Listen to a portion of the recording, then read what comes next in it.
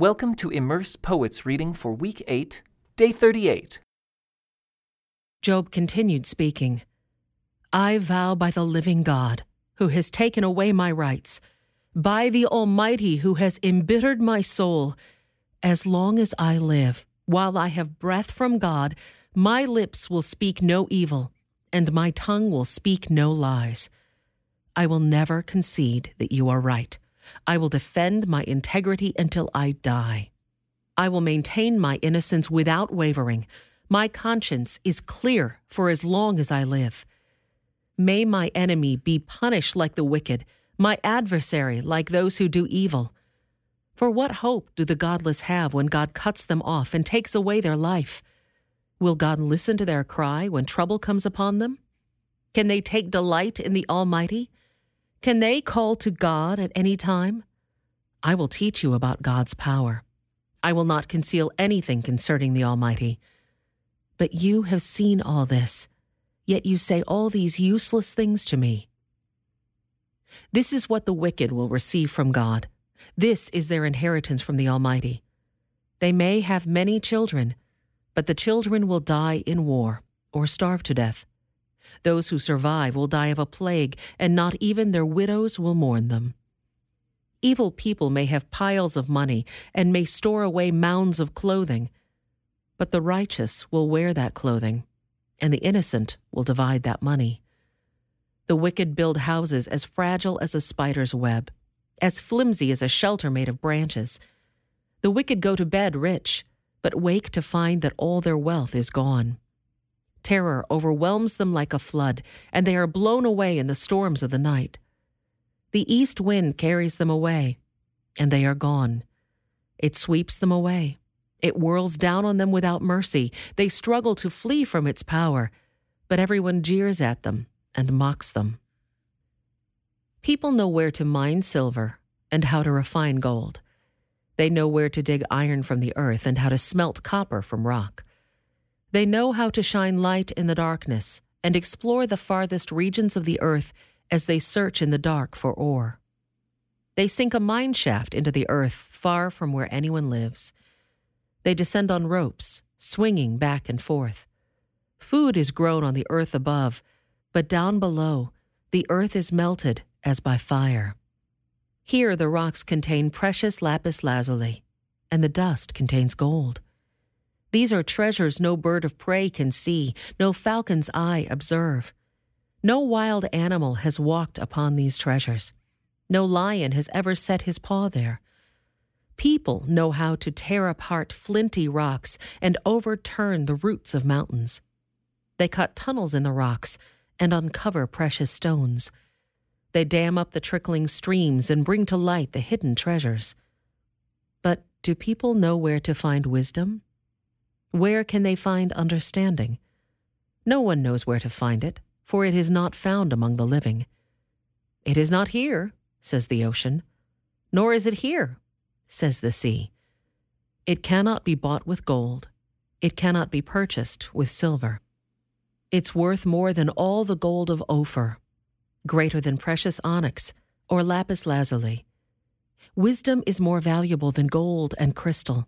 It cannot be purchased with jewels mounted in fine gold.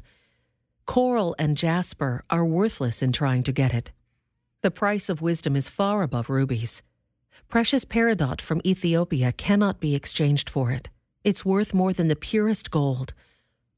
But do people know where to find wisdom? Where can they find understanding? It is hidden from the eyes of all humanity. Even the sharp-eyed birds in the sky cannot discover it. Destruction and death say, we've heard only rumors of where wisdom can be found. God alone understands the way to wisdom.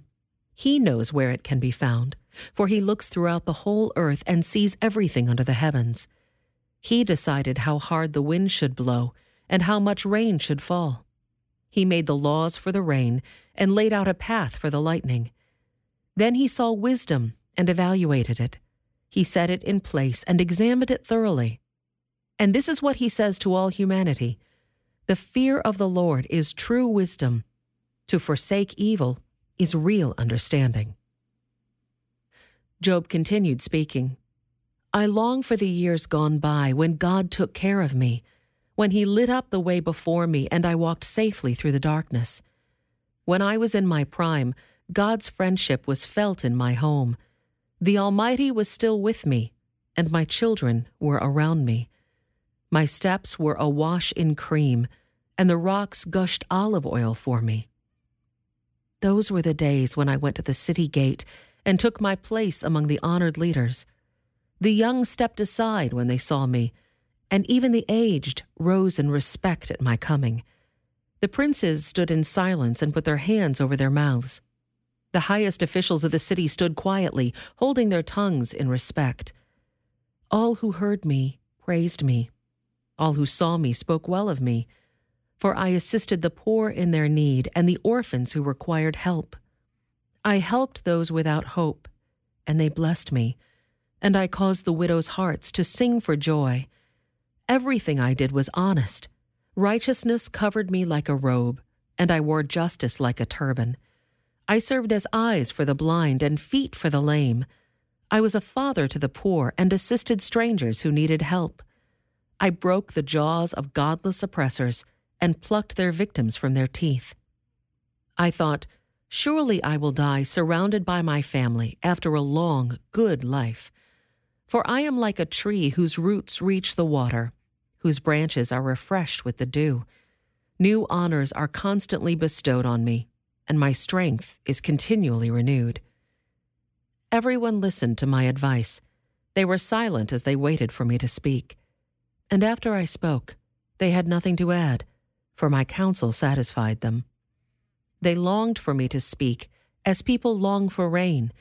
They drank my words like a refreshing spring rain. When they were discouraged, I smiled at them. My look of approval was precious to them. Like a chief, I told them what to do. I lived like a king among his troops and comforted those who mourned. But now, I am mocked by people younger than I, by young men whose fathers are not worthy to run with my sheepdogs. A lot of good they are to me, those worn-out wretches. They are gaunt from poverty and hunger. They claw the dry ground in desolate wastelands. They pluck wild greens from among the bushes and eat from the roots of broom trees. They are driven from human society, and people shout at them as if they were thieves. So now they live in frightening ravines, in caves and among the rocks. They sound like animals howling among the bushes, huddled together beneath the nettles. They are nameless fools, outcasts from society. And now they mock me with vulgar songs. They taunt me. They despise me and won't come near me except to spit in my face. For God has cut my bowstring. He has humbled me so they have thrown off all restraint. These outcasts oppose me to my face. They send me sprawling and lay traps in my path. They block my road and do everything they can to destroy me. They know I have no one to help me. They come at me from all directions. They jump on me when I am down. I live in terror now. My honor has blown away in the wind, and my prosperity has vanished like a cloud. And now my life seeps away. Depression haunts my days. At night, my bones are filled with pain, which gnaws at me relentlessly. With a strong hand, God grabs my shirt. He grips me by the collar of my coat. He has thrown me into the mud. I'm nothing more than dust and ashes. I cry to you, O God, but you don't answer. I stand before you, but you don't even look. You have become cruel toward me. You use your power to persecute me. You throw me into the whirlwind and destroy me in the storm, and I know you are sending me to my death, the destination of all who live. Surely no one would turn against the needy when they cry for help in their trouble. Did I not weep for those in trouble? Was I not deeply grieved for the needy? So I looked for good, but evil came instead.